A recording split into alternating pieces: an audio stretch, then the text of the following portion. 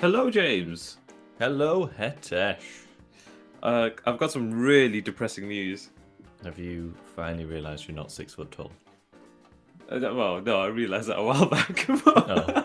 Other than that, I was about to buy a motorbike yesterday. I found the ideal bike for what I wanted for the summer.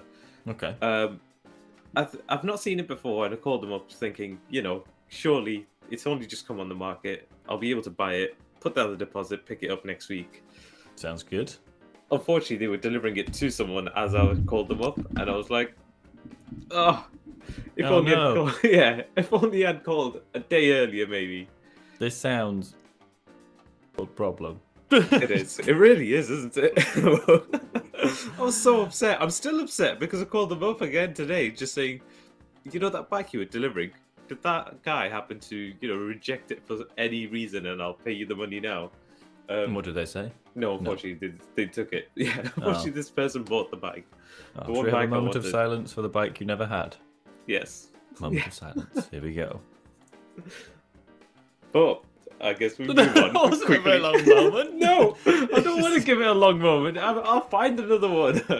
Hopefully. Well, on the subject of reaching out to people and contacting people, which you were kind of hinting at, we had a listener get in contact about electric JCBs.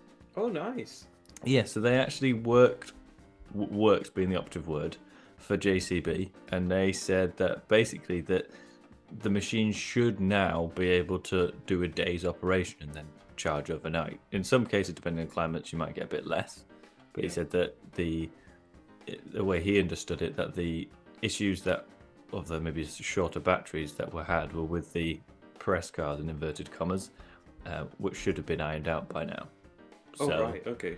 yeah, I think that's quite interesting. And there was one other point I wanted to mention before we get into this, which is because the reason we started recording later today is because I've realised something. I've had a theory of. It's actually not why I was late, but that was to do with someone being slow on the road. But this is, you have 10-second cars. Yeah. I have a theory. They're called 10% cars. Why? Wait, 10% cars, right? So you get in a car. They're normally small, little, cheap boxes to run around in, stuff like your 107s, your 108s, your Picanto, stuff like that. Yeah. And that the first 10% of the pedal, you think, oh, this is nippy. I bet this would go well if I floored it. And you floored it, and the rest of the pedal does nothing. Right, yeah. I'm like, that's a 10% car, because you get 10% of the throttle that does stuff. And then after that, it's just fuel for nothing. No, that's true, yeah. Okay, no, that's a new term. Yeah, 10% cars. Yeah, but shall we steamroll into then the meaty part of the pod? Yeah, I think we should. I guess jingle first, though.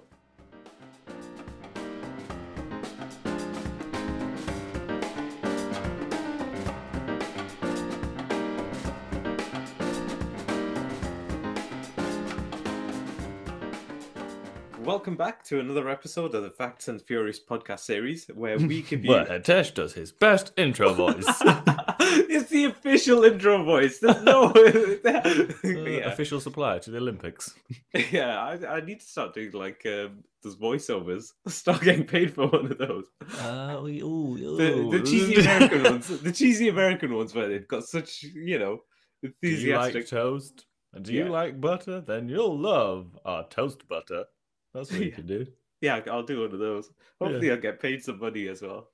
Okay. Need some extra cash. Sorry to interrupt, but I just can't resist. I know, it just happens every time. I tried to make it more of a conversation, but it just doesn't work. No, come on, you've got this. You've got this. I've got faith, Hetesh. Right, so I'll start again. My stomach might be rumbling today as well. Oh no. Right, so welcome back to another episode of the Facts and Furious podcast series, where we give you a rundown of the latest and greatest automotive news, accompanied by our sometimes furious take from the petrolhead's perspective. Your two hosts are myself, Hetesh, and also James. In today's podcast, we will be covering the government's attempt to curb fuel prices increasing, Prodrive's insane rally car appearing on UK roads, mainly in London. On the subject of roads, there's also that the UK is apparently looking at a £13 billion repair bill to get its highways up to standard, and a number of interesting developments in the world of EV manufacturing, which sounds a bit boring. However, it's actually quite interesting. And to round off the show, we will have a look at our mystery car of the week, as picked by me, And a hint to get you started, it's a supercar made by a manufacturer that is well known for its dull but reliable family cars, before ending with some general motoring announcements. Supercar made by a manufacturer that is well known for its dull but reliable family cars. Yeah. Huh. I'm hoping it doesn't. Well, no, it shouldn't give it away. And this is it's an actual production model. Oh, it's an Not a actual concept. production. No, this. Oh. Yeah, you can go out and buy one today if you want. So... Oh, Brian, I can go and buy one brand new. Let me double check. No!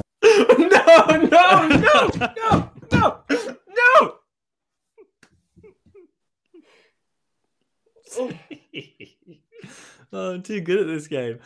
We should add, actually, because of the way we play Mystery Car of the Week, if you've not heard this before, we put a horn sound over if the host correctly guesses the car before the end of the hints. Now, normally you get an initial hint at the beginning of the show, and the presenter doesn't get it, and then we follow up with the ones at the end. But in this case, I just got it, which is why the horn sound was there. But stay tuned, and later on you'll be able to follow Hetesh's clues. Well, that is provided he stopped crying, because... I'm just holding my head. No, I'm not happy, James. Oh, well, I think on that note, we should just seamlessly transition to story number 1, which is about the UK government cutting fuel duty. That is, do you need a moment, Hetesh? I'm going to mute myself and then I'm going to carry on crying. So I'll let you carry on. Okay. So Rishi Sunak has introduced a cost-saving measure in the spring statement to help combat the increased cost of living. So the 5p reduction in fuel duty started on 6 p.m. on the 23rd of March 2022, and it'll last 12 months, so until March 2023. There's been a mixed reception from the announcements, with people like the RAC saying that a temporary VAT reduction would go further to support drivers at the pumps because the Treasury actually benefits from the higher fuel price anyway, while the AA has welcomed the cut, but intimated that without forecourts adjusting their prices, it isn't enough. And I tend to agree with what the AA is saying, because it doesn't matter what the government does. If the petrol pumps prices stay the same, we're all goosed still. Oh, yeah, 100%. I don't know if you've seen, but there's a motoring body out there that's been calling for other restrictions to be placed, such as not driving on Sundays and reducing the speed on motorways to 64 miles per hour. Is this the International Energy Agency? Yes, that's it. Yeah. No, I did catch that. There was, it was 10 points, wasn't it? 10 points to save 2.7 million barrels of oil a day. Yeah. Which, for context, is apparently all the oil demand of all the cars in China. Oh, really? Fun fact there. Interesting. Right, yeah. Oh, just have a great idea. Christmas crackers. Yeah. Christmas car-rackers, which are car-themed. That would be cool. Yeah. In them, you could get little model cars, maybe the wind-up ones. You could have a little race on Christmas and nice little car stats. And maybe a plug for a leading car podcast like Facts and Furious. Actually, that would be ideal. Why not? They'll be available at all local stores by next Christmas. Yeah, if only we had some kind of retail outlook or... Yeah, we just need some backers to make crackers. Yeah, we're going to have to jump on Kickstarter and then try and get people to actually fund us for this now. How much should we try and raise? Actually, how much would... You know what? This is something to look into. I reckon £500 should be more than enough for us to make a batch. And if we could make instead of it sounding like a pop, when you pull the crackers, make it more of like a bang from an exhaust. Right. I thought you were going to say a vroom, but I was going to say, how are you going to do that? Oh, that's a point, actually, yeah. If you could do that, that'd be cool. Maybe some kind of longer strips of stuff which are put together, so when they pull across each other, they kind of... Oh, yeah. I don't know how that would work, but they'd maybe make a more engine-y noise. That would be very cool. But yeah, moving back to our energy-saving measures instead of crackers. Yeah. Which was your favourite of because of the 10 points, some of them are a bit wishy-washy, I thought. Well, to be honest, I think some of them annoyed me. The Sunday driving one especially. I was like, are you trying to tell me I can't take my car out on a Sunday for a leisurely drive? That Sunday's in the cities. Is that what it was? Right, I missed that bit. Yeah. So it's not little old you and little old me. It's people. But it doesn't say whether that includes like taxis, or is that if it's just No, I think it was more just for your um domestic users. What do you call it? No, yeah. yeah. So But I think it's just really for them. some of them, I don't see a problem with, like I mean, you're reducing speed already. limits. Hey, Yeah, I was going to say you're already part of the 63 mile per hour yeah, crew. I'm happy to So drive at 63. Reduce speed limits on highways, fine. I don't mean the whole time, but like if between the hours of say 8 and 5, or yeah. maybe even capture in commuting times a bit longer, drop it down, but at night put it back up. I'd see no problem with that. Oh, 100%. If Um, anything, I think it'd make the road somewhat safer as well, actually. yeah, Uh, provided you didn't have hooligans then just weaving in and out of everyone because they were like, "I'm not going at 60." yeah, that's true. Generally, Uh, the BMW driver. Well, you say that because that's you. uh, maybe. and then another one: work from home up to 3 days a week where possible. Yeah, Yeah, don't. If you can work from home 3 days a week and you're not taking public transport in the first place, I'm yeah, probably unless you get your mileage paid for work, I'm fairly sure. I don't know. That just yeah. seems like fine to me. Use public. You make this one. I thought was actually best. Make the use of public transport cheaper and incentivize micro mobility, walking and cycling. So But yeah, public yeah. transport should be cheaper. Oh no, that's 100%. I think that's one thing that's just been going around for so long, where everyone keeps asking for cheaper public transport. It just never seems to happen, and then there's not no real incentive for people to actually dump their cars and then take the bus into town, for example. No, I was actually part of um before the Manchester Clean Air Zone came about 2-3 years ago. I was part of their Manchester Clean focus Air group. Zone. She's like, oh, I know, oh. sorry. But originally I was part of the focus group, and they were coming up with suggestions as to what you think that the government should be doing or the local council should be doing. And one thing that everyone said was cheaper public transport. But even then, I mean, bus passes are like what, £4.50, £5 But a day. I thought in Manchester it was you got any journey on a bus was a quid. That's only on magic buses, and then certain routes are being capped or will be capped to £2. See, that Um, sounds good. I like that. I like that as the first time I went and got on, it was like, oh, it's just £1. It doesn't matter. Because part of the problem I find with buses yeah. is if you don't know where you're going, Oh yeah. you don't know where you're going. So, No, that's true. um, But but yeah, just they were not. basically everyone was saying they wanted lower Well, yeah, it public should transport. be so cheap to the point that everyone's like, yeah, I'm happy to leave my car because okay, at £4.50 for a day rider, it's maybe going to cost me maybe a, a, a liter of fuel to get into town, So which that's is 10 what quid. actually. I know. Sorry, I forgot. With current prices, it would actually be cheaper, but But what about parking? there's always free. Well, yeah, parking's maybe another couple of quid, but I know so many free places, so I never usually think about parking. Yeah, I suppose so. I do agree that it needs to be cheaper than driving. It Yeah, it doesn't should have to just be be. yeah, it doesn't have to be free, but it It just should be a no-brainer that you're yeah, like, it should yeah, be a it's just no-brainer. yeah. Um, But right now, if you look at £5 in it, like actually the convenience I get from driving my own car, does it outweigh it? And you're like, probably not. I'll no. take the car.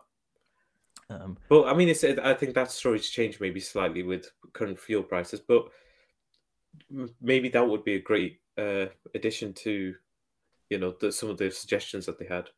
yeah. I I'll tell don't you know if what. they had a time limit as in when they'd bring out these suggestions or when they'll implement them. Oh no, this is just people suggesting it. They're not saying that they these people don't have any power to implement them. I don't think. Right. It's Okay. just they so the I think people at countries might be members of this international energy agency, but uh, I don't think they can actually go right from Tuesday. You're doing this, but looking through that, basically they list each of their 10 points with a number of like a potential savings, so that it's given in thousands of barrels of oil per day, Right.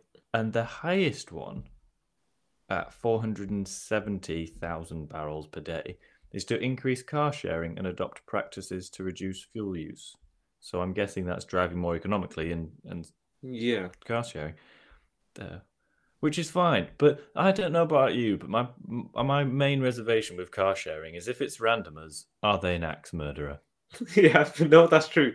At this point, we'll all become Uber drivers. Yeah, that's true.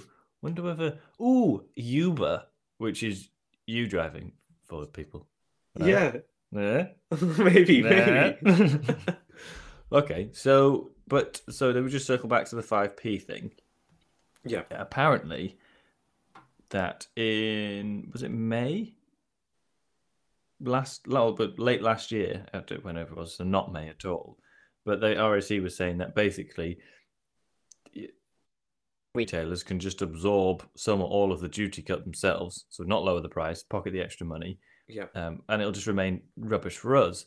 And the RSC said that based on the biggest retailers not reducing their prices late last year, when the price of oil actually fell quite sharply, well, what's to say they're not going to do the same again?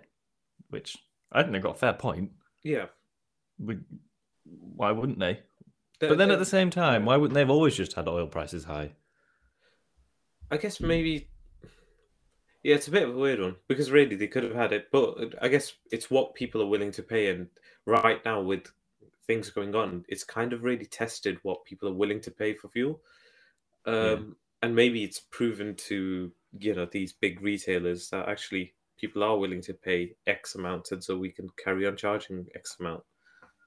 You say willing a lot.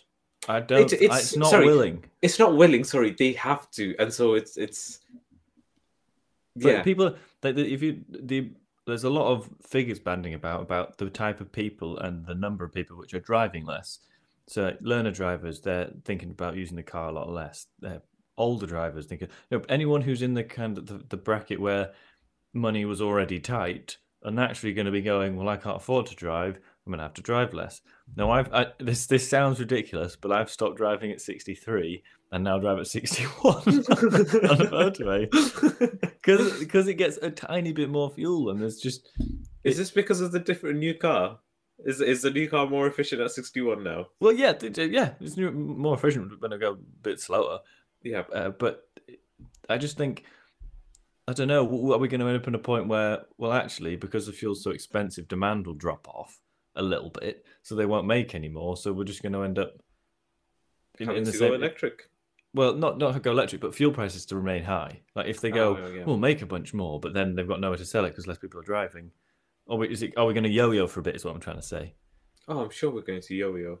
I mean, okay, especially now that we're coming up to the summer, people are going to want to go on those road trips and. But instead of taking 2 cars, now if we were doing a road trip, if there was maybe 6 of us going, if we would normally go, well, the 3 or 4 people who want to drive would drive, would we actually go, well, we might as well take 2. You insure yourself on the other person's car for 50 quid. Yeah. And the fuel saving would be huge. Oh, that's true. Yeah. But then would I trust you to drive my car, Hetesh? Whoa! Have you not seen how I drive? I'm such a responsible driver. Whoa! I'm just messing with you. Yeah, I trust you to drive my car. Oh, thanks.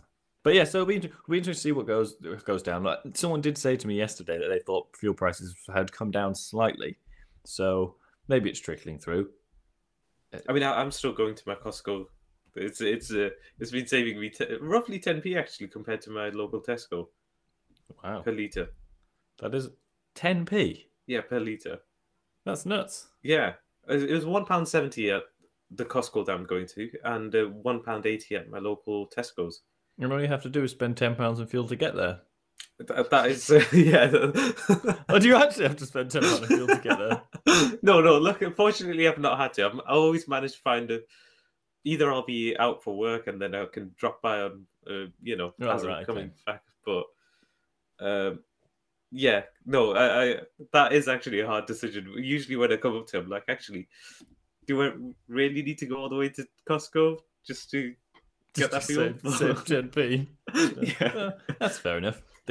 Okay, well, I reckon we park the depressing fuel. Well, actually, maybe slightly more optimistic fuel discussion and move on to something which we are a bit late on picking up, but you seem super excited about, so we've included it.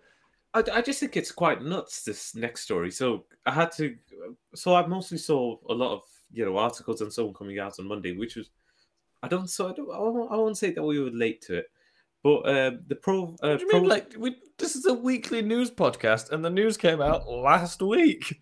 Yeah, true, but borderline. We'll say borderline. But the news story was from Prodrive, who have released their Hunter car. It's a car that's, if you're familiar with rally, or I guess desert safari rally drivers. Prodrive are quite well known for some of the rally cars that they put together that are racing across these sand dunes, and they look absolutely insane when you watch them on YouTube. Stunning cars, but there's never been a road legal version. But we finally now have one, and the car's similar in length to your Audi A4. Sorry, Siri. Whoa. Siri kind of wanted to get involved.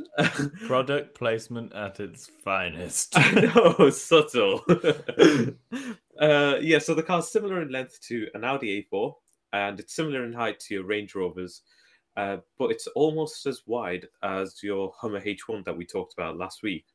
Will we put some photos of this Prodrive car on our Instagram? We will do, yeah. I think it's a stunning car, so yeah, we'll definitely get some up on there. Okay. And the car has been dubbed the Ferrari of the desert. Was that by any chance dubbed by Prodrive?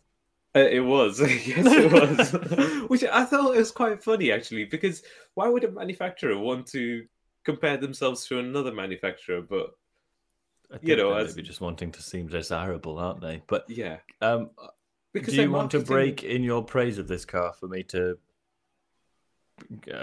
be slightly against the car, or do you want to get to the end of all the facts? No, you know what? Go for it. Go for it. Okay, I do not get it, Hetesh. I do not get it. Let's say you're stuck in the desert. Yep. Yeah. Okay. That I'd get if I was in a desert rally like Dakar. Yeah. I understand why needing something like this, but a road going version, and I'm not going to lie, I think it is incredibly ugly. Really? Yes. Okay, I mean, it's a bit. You know what it reminded me of? It reminded me of the Aston Martin's 787 that we talked about a few weeks ago. The back end reminded me of that to some extent. Just the back end, not the front, the back. But if you look through the back, looks more like an F-Type. Yeah, somewhat. Yeah, a bit. I'd say it's maybe a mixture of the two. But that's kind of what that car reminded me. I do see the Aston. It's like, so when we say we think it looks like this, it's the top 40%, isn't it? That looks like that. If you're looking at it square, from that bit down, it looks like they forgot to put a bumper on it. Yeah, but it's a rally car. Who needs a bumper? But it's not a rally car. This is the road version. Yeah. This looks like something Batman's weird cousin Derek would order. Wait, you mean his Arabian cousin? Well, and also, I happen to know you're going to tell me that this is a ridiculous price, whereas an Aerial Nomad, while not cheap, it seems like a bargain compared to this. Yeah, so there's only 25 of these being made, and they're being priced at around £1.25 million each, and that's before VAT. Ah, yeah, right. So I see what you did there, Hetesh. Yeah, I made this out a bit cheaper, didn't I? So yeah, but when you say only 25 are being made, is that because the demand isn't there for more than 25? Probably. I mean, they've only sold 3 so far. At 3 at 1.5 million, Chuck, for these, I think sounds. Hats off to the salesperson. Yeah, I mean, the first one went to a Bahrainian royal, so clearly he's going to get some road use out of this, or sand use. Yeah. But yeah, really, in the UK, I can't see anyone buying one. But it's cool to look at. I'm sure some rich Arab will own it.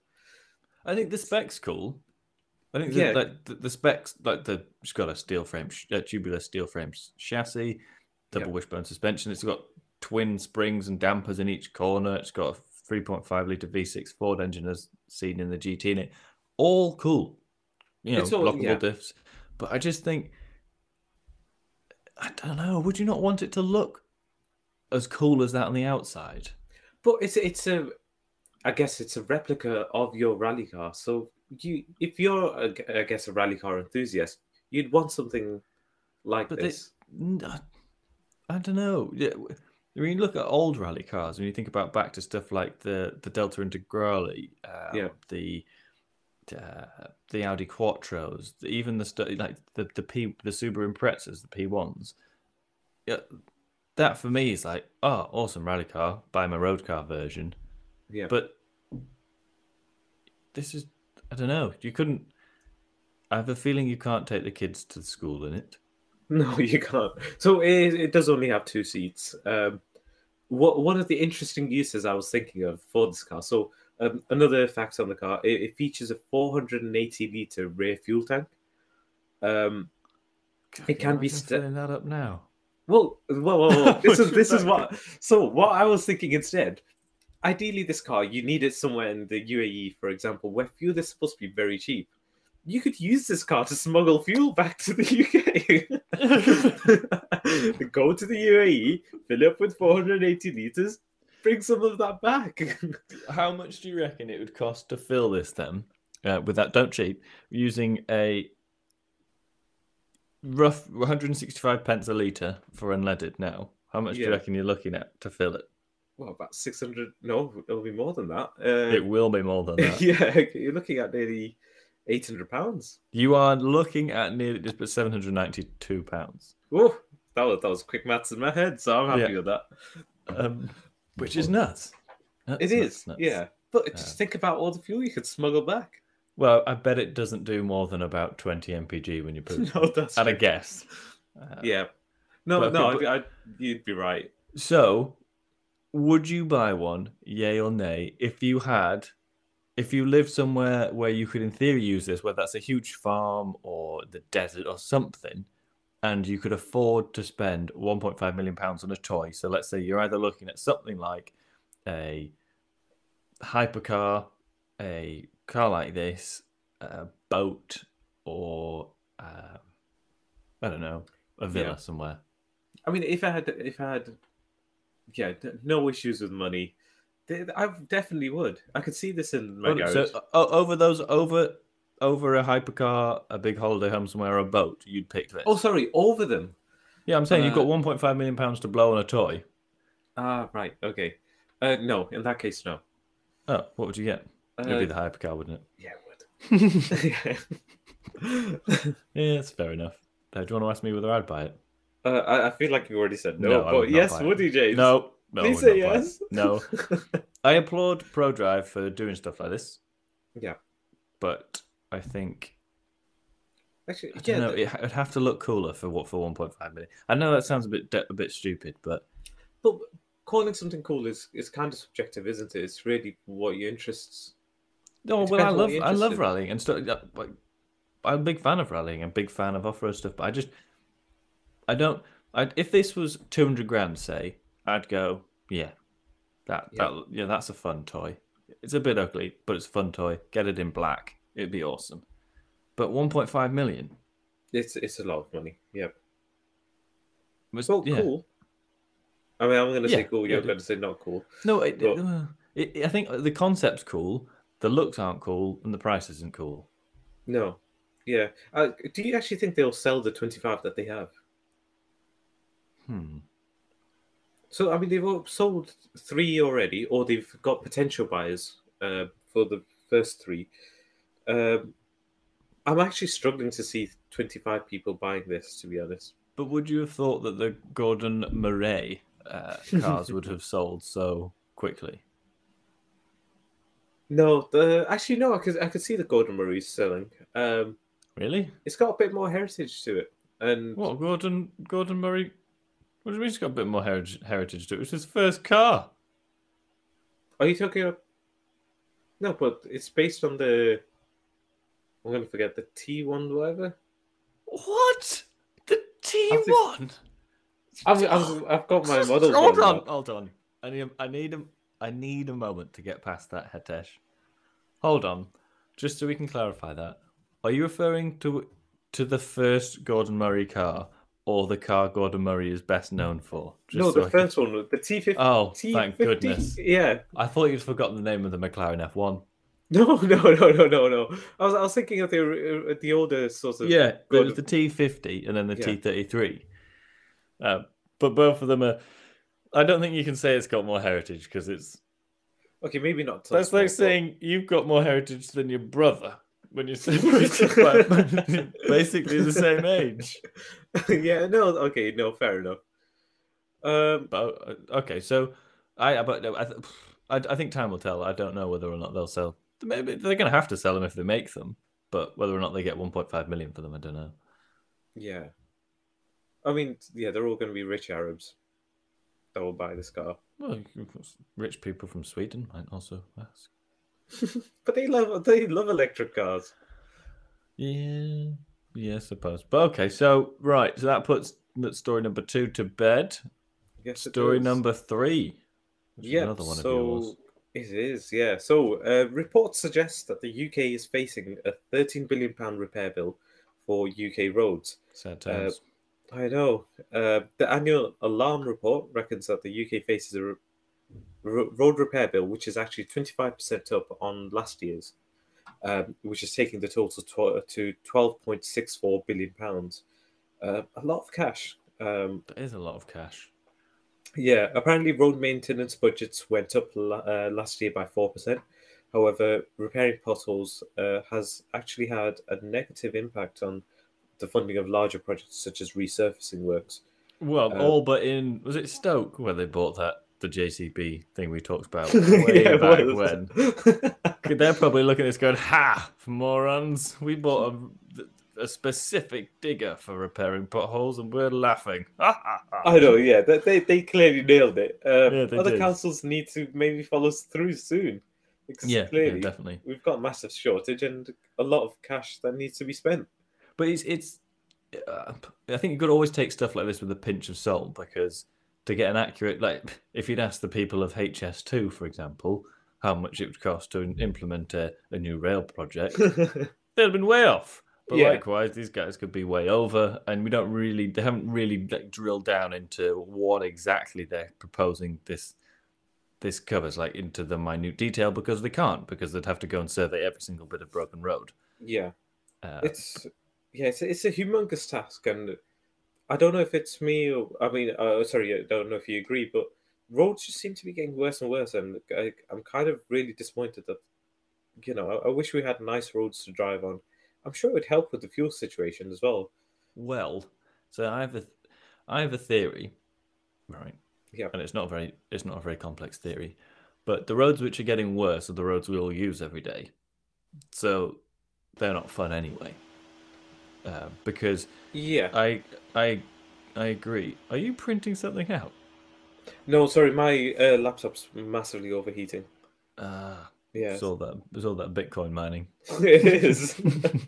But yeah, so my theory is that the roads we use day in, day out, they're the ones going downhill because cars are getting heavier, bigger, there's more traffic on the road. Of course they're going to wear out quicker than what they used to. So those people buying SUVs. Yeah, exactly, like you for your mum. But but then I cling to the hope that the fun roads, which you have to really go out your way to find, there are still some decent roads out there to enjoy because people don't use them as much. Yeah. But I do agree with you that there definitely seems like around where I am, there seems to be a lot more of, instead of just like a pothole going where like one section of the side of your road, like say your left hand side, Yeah. there are whole bits which are kind of sinking. Oh yeah. And you end up then with kind of, it feels like you're going over a wave machine. Yeah. In your car. Yeah. I'm seeing a lot more of that where I am. Potholes do seem to be getting patched, but the repairs will last a couple months tops. Yeah, they start crumbling away and then you're back to square one again. Yeah, and it just, I don't know, it just seems utterly crazy Yeah. I don't know what they can do though.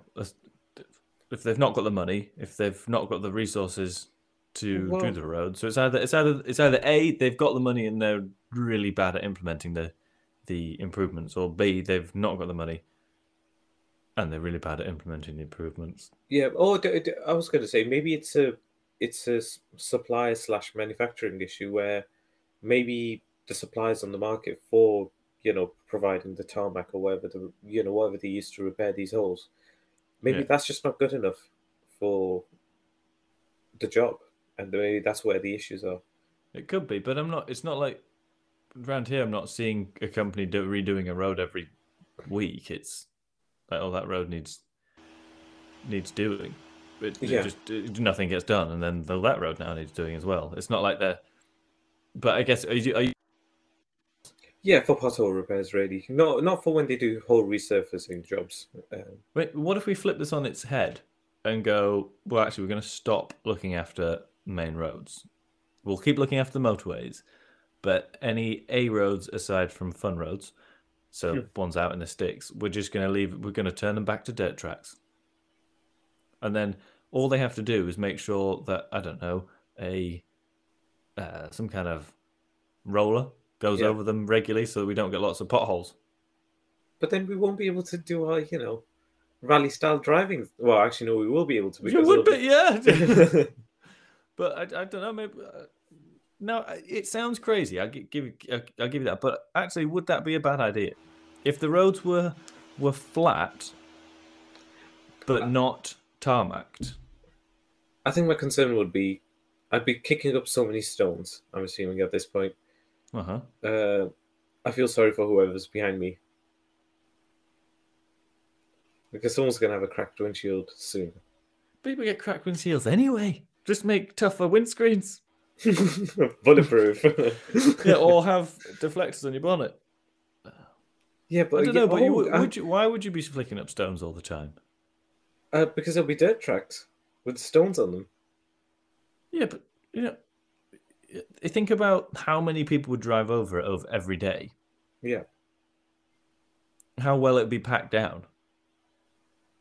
You'd hope so, wouldn't you? Unless someone decides to stop at a particular spot and the road decides to just cave in slightly. And then you get that's where your roller comes along. Just rolls along. Like, you have piste bashers for ski slopes. Ah, right, yeah. That, but for roads. I don't know. I feel like you're not sold on this plan. No, it'd get muddy. we get so much rain, it'd just be muddy. Yeah, and I'd have to wash my car so many times. You have a white car. You have to wash it every 2 paces anyway. That's true. That is true. Yeah. Okay. Well, when I come to power, I'll implement one of these and we'll see how it goes. Cool. Perfect. Once you've dominated the world, right? I think that dominated the world. Whoa, Putin. Oh dear. But there were some stats I think you had been talking about for. Yeah. So some of the key report findings was that there's nearly 37,000 miles of the road network that needs to be rebuilt by 2027. Yeah, it was asterisk could need to be. Oh, okay. But I reckon it'll be more. Is that based on your extensive survey of the UK road network? Yes. No. Just based on experience of using the roads. Okay. I'll say that. I mean, I currently do maybe 1,000 miles some weeks, so I'd like to say I'm very well. Is it the same roads? Yes. Right. Okay. So you keep these potholes. Oh, potholes on the way back too. Yeah, no, same road, but you know what? I saw it twice. But there's also some other findings, which is that on average in the UK, potholes are filled every 19 seconds. I thought that was quite good, but it's just not good enough. Reminds me of what? Did you ever used to watch the Catherine Tate show? No, I didn't. Well, she did a sketch with it. It was in an office, and it was a woman. She was a Geordie woman, and she was always trying to get money out of a colleague for some kind of good cause in inverted commas, but it was always really niche. And he'd always say, "Oh, I can't. Sorry, money's a bit tight this month or this week." Yeah. And then she'd be like, "Let me try and do the accent." Rule said that.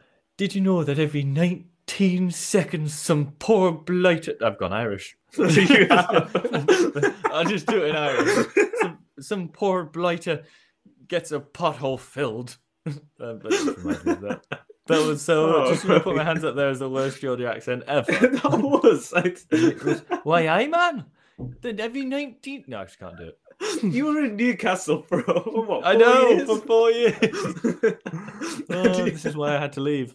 You have to do the Irish accent. Yeah. No wonder they must have been so confused. But okay, but it's every 19 seconds. That's Yeah, fairly so- good. You think, but yeah, apparently not good enough. Oh, If they lasted a bit longer, it would have been good news. But yeah, it's the same pothole, just isn't it? it is. And also, on average, roads are resurfaced every 7 decades. That I thought was nuts. That is pretty nuts. Do you think, though, that that's skewed slightly from this road is used 24/7, resurfaced every 6 months? That road from Upper Glamorgan to Lower Glamorgan, I'm hoping that's a made-up name, by the way, Yeah. is used by one man, and that's him walking his sheep. Yeah, true. Yeah, they've still got cobbled stones on this one, so it's been so many centuries at this point. Yeah. But yeah, not entirely sure where that date is from, or sorry, what sorts of roads it's referring to. But that was one of the other findings, and also the last one, which was local authorities would have needed an extra £1 billion last year just to reach their own target road conditions. And this doesn't include for any backlog of repairs as well. It's kind of scary numbers, isn't it, when you get up to the billions? Yeah. It just seems nuts, isn't it? $1 billion just doesn't seem like a lot of money anymore. No, and it's tossed around like, oh, you just 13 billion. Yeah. An extra billion. Oh, when you're going, I could really do with an extra tenner this week. Yeah, that's true. Can't pick up a fuel this week, but an extra $1 billion, yeah, not a problem. Okay, so here's a question for you. If we, for whatever reason, as a country, found £13 billion, had maybe been an accounting error and they'd lost some money for a while, would you spend it on roads? 100%. That is a terrible answer.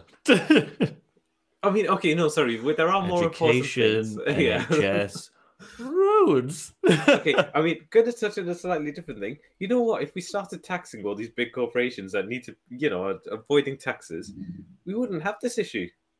No, that's true. The tax situation is a conundrum, but I fear it's a conundrum we cannot solve. No, especially not in the car podcast. Yeah, tune in to our accounting podcast. What would it be called? The Figures and the Furious? I was just trying to think. Yeah, The Figures and the Furious. Oh dear. But okay, so you'd blow an extra £13 billion on fixing some roads. I'd probably put a bit into. I'd probably just distribute it across roads, the NHS, maybe build a couple new schools. We don't need more schools. Actually, one area, the area that I grew up in, there's my old high school, and literally maybe a mile down the road, they're building another high school. Is that because they've not got enough space at the other one? I don't know. There's about, what is it, 2 other high schools in like a 5-mile radius. So I don't know. Oh, sorry, not 5 miles. So probably in like a 3-mile or 2-mile radius. I was going to say 5 miles is a pretty big area. I would love very much to see some kind of Hetesh campaign for no schools. Just to see the community turn on you. You know what? I might get a following like Farage. Well, yeah, maybe. You'd be like, no more schools. And they're like, what do you know? How many kids have you got? And you're like, none. But I've seen people with kids. Yeah. I'm not. I know what I'm talking about. Yeah, exactly. Okay, well, I'm glad we've buttoned that up. Never go to Hetesh for political advice.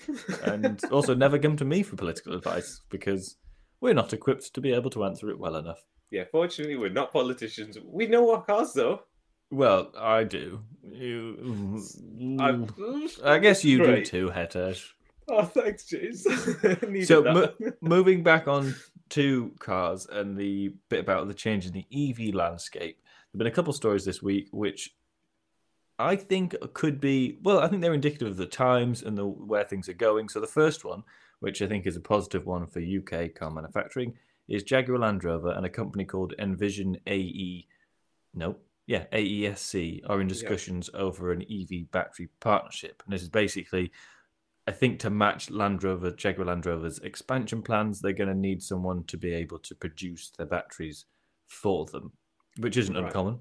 Yeah. There's nothing. It's not like they're going, we can't do this. It's fairly common for people to outsource stuff like that. But the potential partnership could lead to another gigafactory being built in the UK, which is along the same lines as the one built in Sunderland, or being built in Sunderland, which is actually Envision AESC is behind that factory as well. Envision started as a joint venture between a company called NEC, not the place in Birmingham, and Nissan back in 2007, but it changed its name in 2018. But that's kind of back history. It's not confirmed for definitely happening in the UK. I think they're also considering Spain and Hungary. Yeah. But I think Jaguar Land Rover would prefer the UK, or at least that's what they're saying I guess it helps outwardly. with the image, doesn't it? Yeah, exactly. And as just one more thing about Envision, they are apparently in talks with a number of other car makers, and I think from 2025 they're going to start making some of Mercedes batteries. So, interesting. I think watch that space. I definitely think. Well, but what we'll do is we'll go through these three relevant or related stories, and we can kind of jump back to them if that works for you. Yeah, that works for me. So the next announcement, which is very, very similar to the Jaguar Land Rover one, is that the Stellantis group, which, as we've said before, is like Fiat, Jeep, Alfa Romeo. Like, there's 18 brands which sit underneath it, although some of them are kind of commercial arms of the others.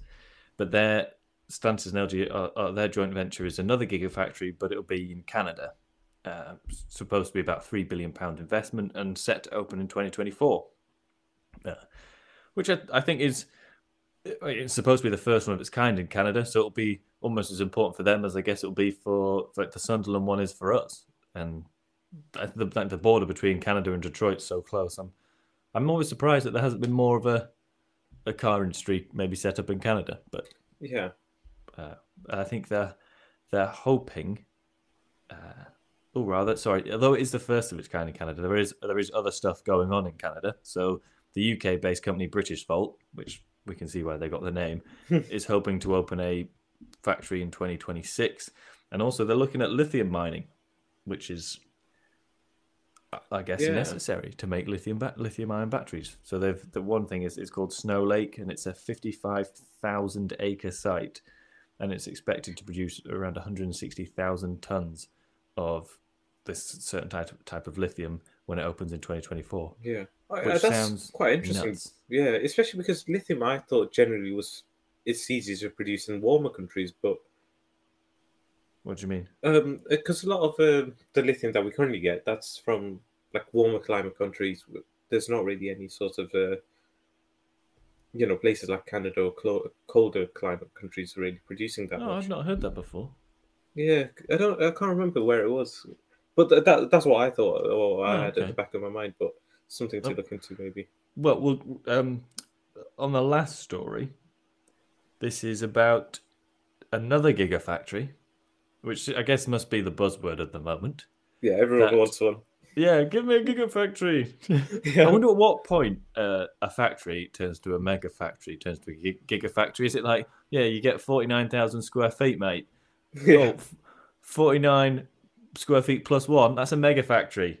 And then is it literally like an extra square meter pushes it over, or could we say we're starting a gigafactory for our cracker business? Yeah, we're producing 2 crackers a year. Yeah, one for each hand. Gigafactory in the back of my garden. Yeah. So, but this gigafactory's in Berlin, and it was basically Elon Musk has been in Germany, being Berlin, to hand over the first models built from this factory. So they were Model Ys. And there were 30 models given to families. The output of the factory should be around 500,000 models per year, which is when it'll be at full capacity. The aim is in 2 years' time. And I think the production facility is quoted as costing around £3.2 billion. So, but we'll start on this story and we'll work backwards. What I find really interesting about this, and I missed this at the time, I don't know if you did as well, but they had a lot of delays actually with getting the factory up and running. So part of it was COVID, supply Yeah. chain issues, but then it was a large part of it was to do with water demand. Like the surrounding area, there was a Oh, protest right. group about the concerns that the Tesla factory will put too much of a demand on the existing water supply for the region that um, they were protesting against it, and I think it went to court. And I mean, obviously Tesla have Yeah. come up with some solution, but I don't know. It just found quite. I think because some stories cited stuff like environmental concerns, which because if you're reading about electric cars and you've seen stuff, the factory might not happen for environmental concerns, your mind or my mind automatically goes to carbon footprint. Yeah. Whereas actually, scratched beneath the surface, it was because the water supply in the area isn't unlimited, like it isn't anywhere, and there were concerns that they'd run out. I mean, there was even one person quoted saying that their region's been advised for years to try and find ways to save water, and he's saying, and now the richest man in the world rocks up with a big bag of cash, and we're just going, oh yeah, here's a pipe. Actually, that is interesting, isn't it? Because it's always, but I guess it's always industry that drives the need for, I guess, certain things to then be implemented, like a new water pipe now for these guys. But if anything, I think they should be celebrating it, or maybe they are at this point now. Well, do you think they want a Tesla factory? Would they rather have another Volkswagen factory or another Mercedes factory? Do you think part of it is Tesla, or do you think that would be a bit unfair to guess? I'd say it's maybe a bit unfair, but because I see what you mean. The first thing that usually pops in my mind is, you know, a large gigafactory going up locally means more jobs for the local people. So you wouldn't think they'd be against it, especially if you've got a large business such as Tesla coming along. Yeah, and it's not like they're, you know, sorry, it's not like they are handling nuclear waste, is it, or No. some kind of awful chemicals and pushing them. Oh, here's the thing. Someone said to me the other day that apparently in flood when there's a flood warning, that factories or a certain amount of industry are allowed to dump more waste into the waterways. Oh, Have you heard that? Because I've not verified it, but I just thought that sounds like a con. is it maybe to, I guess, something to do with diluting it to certain levels, I guess? Well, I'll look into it for Yeah. another podcast, but I thought I'd ask you just off the offhand. No, yeah, I have no idea. I'm guessing because there's always, for example, like when you go into fast food restaurants, you can have certain amounts of particulates in your oil before you need to change it. I'm guessing it's Why are meets you with that ordering threshold. oil from a fast food Sorry, restaurant? not oil. No, it's. I had a friend who used to work at a fast food chain of restaurants, and they had this Oh, tester the cooking for thing. cooking. Yeah, Oh, and right, okay. That makes a lot more sense. yeah, because I don't know. I heard some scary stories where your oil could basically be black, but because it's not hit a certain threshold of particulates, they would carry Blackness. on. Yeah, they'd carry on using it. Whereas typically in your other sorts of non-fast food places, they'll just think, oh yeah, it's going dark, maybe switch it out now. Okay. But Okay. yeah, different story. But anyway, maybe I'm thinking something along that line where because it can be diluted down to that level, you can carry on using it. Okay. Yeah, yeah. Okay, so detour over back to Stellantis and LG. What do you think about being built in Canada? Kind of. Yeah, I don't know whether to be disappointed with them actually on this one especially because it's a company's called British. Well, it's a UK-based British Volt. Oh no, sorry, that's two different. So they're two different facilities. Two different facilities, Yeah, so right? the Okay. Stellantis and LG one is different. So Okay. we'll park British Volt for this week, I think, because that was more of a nugget. I don't actually know a fat lot about it, but the Stellantis Right. one is the meat on the plate. Yeah, I guess interesting, especially because a lot of Stellantis's cars are European based. So Well, I think the tie-in comes from Jeep. I think because Jeep sits under their brand, and I'm sure Jeep are something like, or they were last year, about 5% of the market in America. right, okay, Having a base there for batteries probably makes a lot of sense from that point of view. yeah, true. But a lot of the other brands, you're right. I think are they going to be more Europe? So they're going to. Do you think maybe they're going to have? They'll have to have US. Well, like Tesla have done, US, Europe, Asia. Yeah. So there's That's probably more on the way. yeah.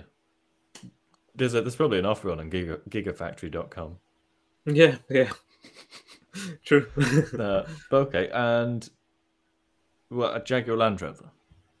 Any thoughts on that? Excited, disappointed? I don't know, maybe disappointed. But... Yeah, I was interested in that one. There's another gigafactory going up in Coventry, I think it is. Oh, really? Is that? Yeah, I keep forgetting the name of it. Coventry. Yeah, but I thought that was a Jaguar Land Rover one, so maybe it isn't. But only reason why I thought the Coventry one would be because, well, Jaguar is based just around the corner. So, proposals for the UK's first gigafactory on the site of Coventry Airport. You think that's going to be a nightmare for takeoff and landing? But yeah, that one, I originally thought that was maybe something to do with Jaguar Land Rover. I didn't really look into it, to be honest. But well, so it says the West Midlands Gigafactory is a public-private joint venture partnership between Coventry City Council and Coventry Airport Limited. It's had I just can't read today. It's had support from a unique alliance of West Midlands industrial groups, local government, and academic institutions. Well, that's so yeah. I'm surprised to see that Jaguar didn't decide to jump on that rather than, partnering up with Envision to then look at gigafactories in other parts of the country. To be fair, would you, if you were given the choice, would you partner up with councils or a company which makes batteries? Okay, no, fair point. No, that's true. I wouldn't trust the council on that. So I'm guessing the councils are maybe only slightly involved, but even then, just boiled down to those two elements, it kind of seems like an easy decision, doesn't it? Yeah. Well, yeah. I mean, it seems like there's a lot of jobs coming in the EV market, especially. Yeah, absolutely. Unless they're all going to be automated and it'll just be robots doing the work. Yeah, that would be scary. Yeah, we don't need people. No, we don't need people. Well, robot technician, that's where it's at. Actually, that's true, yeah. If you've got until a chance, they make robots. Yeah, robots to look after robots. Where does it end, James? When there's no humans left. Oh, no. We all get to sit back. Oh, you remember the movie Wall-E? I love Wall-E. I think it's a great film. Imagine, is that the sort of world? Yeah, that's probably... Sit back. Have you actually, on the subject of films, have you seen a film called, I think it's Reminiscence? Let's have a look. I might have. It sounds like it's got Hugh Jackman in. It's fairly recent. Oh no, I've probably not seen it then. No. So the concept of the film's actually not really that relevant, but it's set in the future. Yeah. And it's the first film that I've seen where I've thought. I mean, there's been disaster movies, but this film set in the future, and I can't remember which US city it was in, but it was flooded. Right. Because and so you imagine if you saw like an aerial photo of a city now, but instead of roads, there were rivers, like Venice. Nice. Venice and New York are combined. It's supposed to be very romantic. Yeah, but it kind of hit me like, well, that's what we'd have. But yeah, regardless of global warming, over the course of the planet, sea levels rise and fall, there's ice age, there's warmer age, whatever. At some point, that city would look like that, wouldn't it? Scary, yeah. It is scary. And I'm thinking we should all be going around in boats. we should be building buildings now to be able to be 50 meters underwater. But it just it struck me, and in the film, no one comes out in the day because it's so hot because of global warming. They only come out at night, and it's all flooded. They put barriers up so some bits aren't as flooded. I need to watch this movie. I don't understand how I've missed it. It was a really interesting concept, and yeah, I won't spoil the film because it's nothing really to do with the weather and global warming, but it was eye opening, and it just when something just strikes a chord with you, and you're like, oh yeah. But does that the future? Yeah. So we should probably start a boat podcast. Yeah, we should do. The Floats and the Furious. Perfect. We're expanding. Yeah. So, Actually, yeah. sorry. I was going to say maybe we should start investing into some boat companies now. Yeah, Watch them grow. I hear they've got a sale on. Oh, yeah. Joke. Right, I think we should end there before we descend into more punnery. Yeah, let's do that.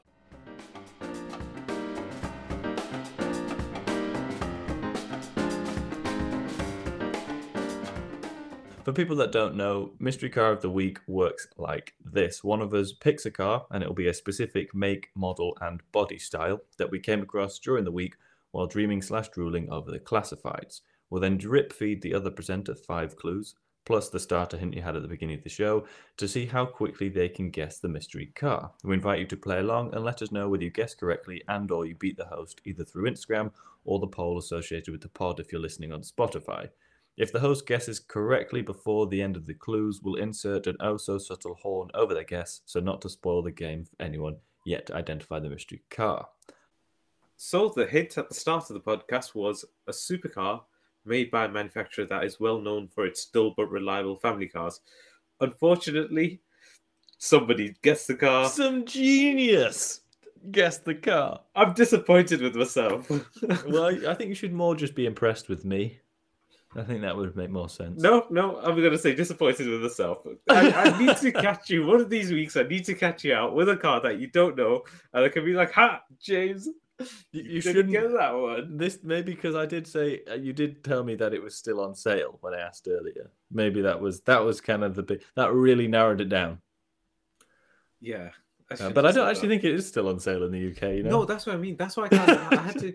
It was up until very recent because the latest model didn't perform that well in terms of sales, and I have a feeling that it was either pulled from the market, the market. But that's why I had to. But up until very recently, it was very recently. I would just like to say though, and I think I've said this to you before. It might have even been on the podcast. If I had lots of money, that would be the supercar I'd buy. Yeah, it's no longer on their website. Yeah. Okay, so it's now been pulled. But... Now been pulled. Yeah. So I guess if we just plod through the clues, and we'll have a little bit of a interjection so people have time to digest the clues while they're thinking about it. Yeah, that sounds good. So my first clue for anybody that's not guessed the car and ruined it, the car featured pop-up headlights. And at this point, I was hoping you'd think I was, going down the line of maybe a Mazda MX-5 or... You said supercar. I know, actually, no. Yeah, it wouldn't work. But for somebody that doesn't know, maybe they would have thought. Oh, dear. Yeah, because I really love, pop-up headlights. They're my favourite feature. And I've actually been looking through the internet, just trying to think, shall I buy another MX-5? You get I think you should. I think, although this is probably boring to people listening, your problem with your Nissan 350Z is it's too expensive to run and it's too expensive to repair to be, and it goes too quickly. I don't mean that as in it's too fast. I mean for the road, which is where you predominantly have the fun in it, it's not very hard to get it to speeds where you'd be in a lot of trouble. Whereas the MX-5, you can bomb along a good country road at 60 and have a great time. Oh, definitely, yeah. Oh, only problem is the prices have gone up so much on them. Yeah, that's true. The most examples I've seen so far, they're between £3,000 and £5,000. Yeah, but what can you get for £3,000 nowadays? Not a fat lot. No, that's true. There aren't many cars below £3,000 which are popular, well known for being good, and somewhat reliable. Yeah, it's just I think I just got so used to, I guess, what I paid for my car, which is, I mean, at that point there was plenty of examples going around for like 1,000, 1,500 sort of figure. Yeah, you can get a Mark II one for £1,500, can't you? But nobody wants a Mark II. Everybody wants pop-ups in their life. Yeah, that's true. I have had both the Mark I and the Mark II. Yeah, and I'm not gonna lie, I love them both. But pop-up headlights as you're driving by, somebody looks at your car and you're like, you know what, pop-up. But pop-up headlights are cool. I don't take away, but it wasn't like pop-up headlights. I wouldn't buy a car that doesn't have pop-up headlights because that's what that's the only car I've ever bought with pop-up headlights. Yeah. Much like certain things are cool that I'm trying to think of an example, but my mind has gone completely blank, which is ideal. But yep, I can't think of an example. But yeah, it's not. That is not the defining reason I buy the MX-5. I buy the MX-5 because it's affordable and fun. Oh yeah, yeah. No, that is true. Because there are other examples. Like you've got the original RX-7 that had pop-up headlights. Oh yeah, didn't the Mark 1 Supra have pop-up headlights as well? It did, yeah. Also, you've got the MR2. Yeah, the original GT86. Well, one of the older GT86. I don't know if it's the original. I think that did have pop-up. Basically, Japanese One cars. of the a lot of Japanese cars, yeah. And yeah, I thought it was a great feature, but yeah, the one that's maybe affordable and also still works actually. Oh, Lotus Elan. Sorry. Sorry, what? I said Lotus Elan. Oh yeah, but they're not cheap. No, they're not cheap. But I guess the MX-5 is quite, good in that sense. Yeah. Okay, cool. So that's clue number 1. The car featured pop-up headlights. Yep. Clue number 2 is that the production ran from 1990 to 2005. So this actually technically, really, we got confused here because I was guessing the last version, but you actually wanted the first version. I did, yeah. It was Mark 1. Yeah, but this was just really maybe just need to get a bit more clear next time, Hetesh. It was. Yeah, I mean, it doesn't really matter. It was okay. Yeah, no, sorry, I probably could have said that, but the particular generation I wanted. But at this point, I knew you would get the car, so it was just completely pointless for me to carry on. Yeah. I think then moving on to point number 3, it was the first car to have a high performance application, which is, as we all know, the French application. Which this car isn't. It might actually. Of the VTEC system. So at this point, I was hoping really, it narrows it down for everyone. It's a Honda VTEC, high performance. No, but hold on, this wasn't the VTEC Bro? It was just VTEC. VTEC, yeah.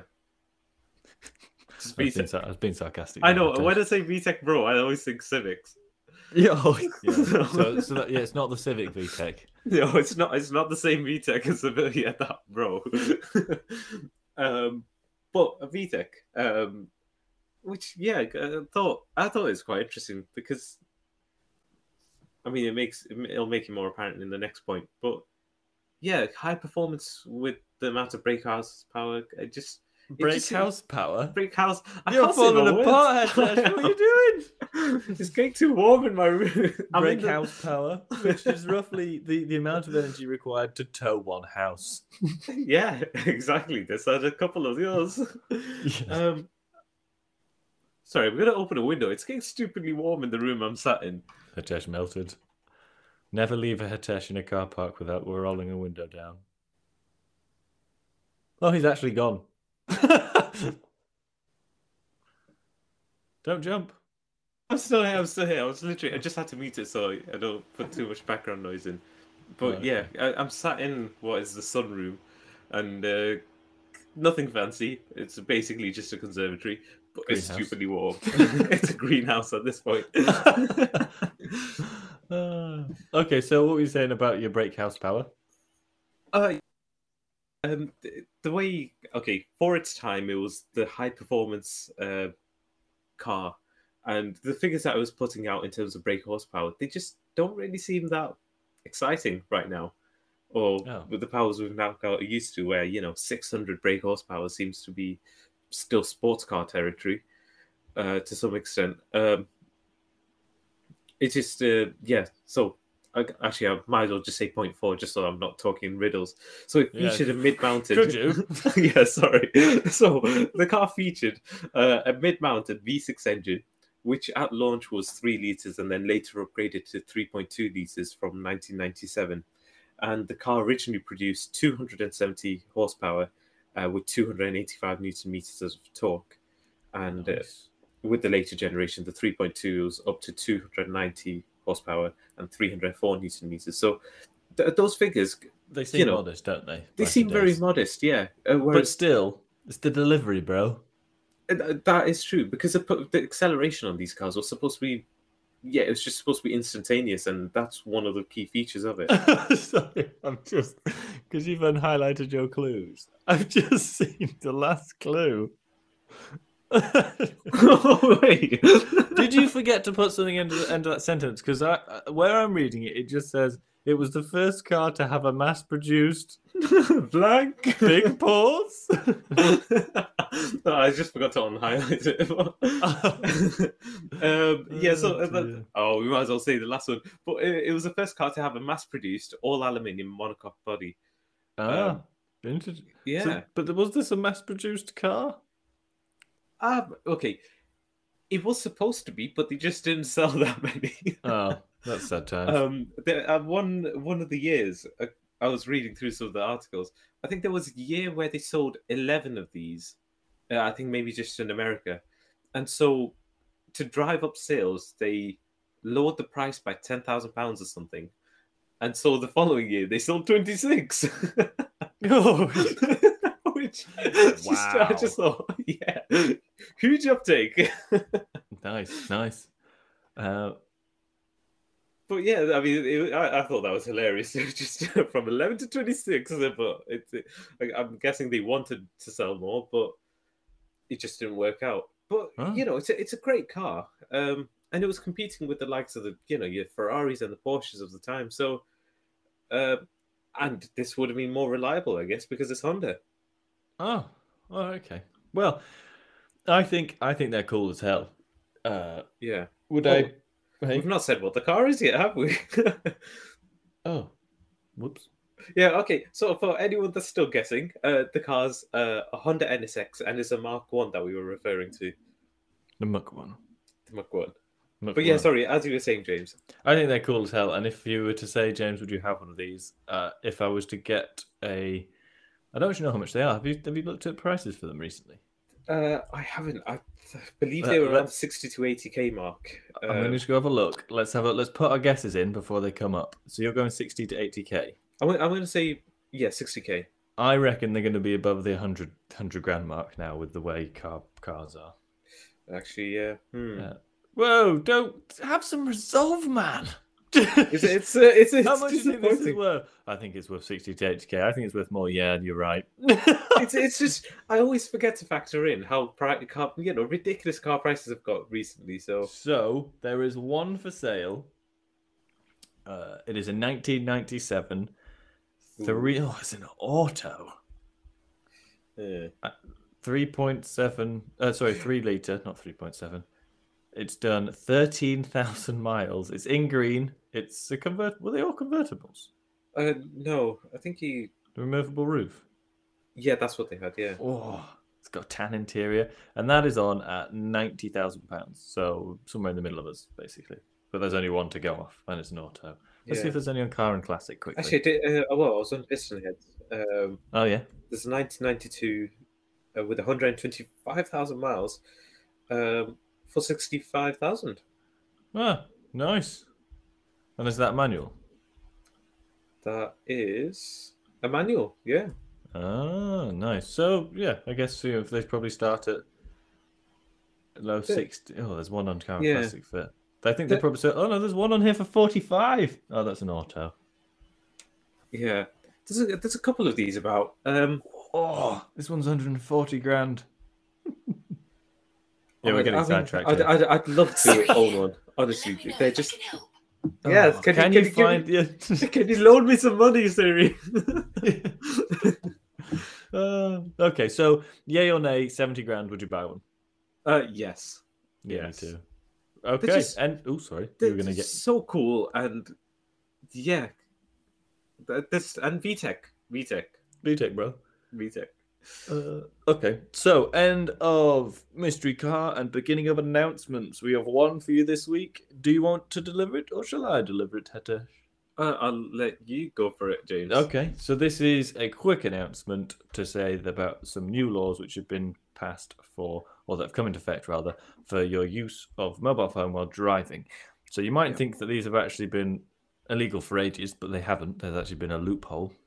Yeah. But for things such as, I think it's like scrolling through playlists, using the camera or video features, or even setting the navigation while traveling, you could technically do that before and wiggle out of getting in trouble. Yeah, I This thought doesn't. that was hilarious. Reason being, so you could be on Tinder and not get away. I mean, not be in trouble. Yeah, well, that's the so cruise down the M1 to get everyone's catchments.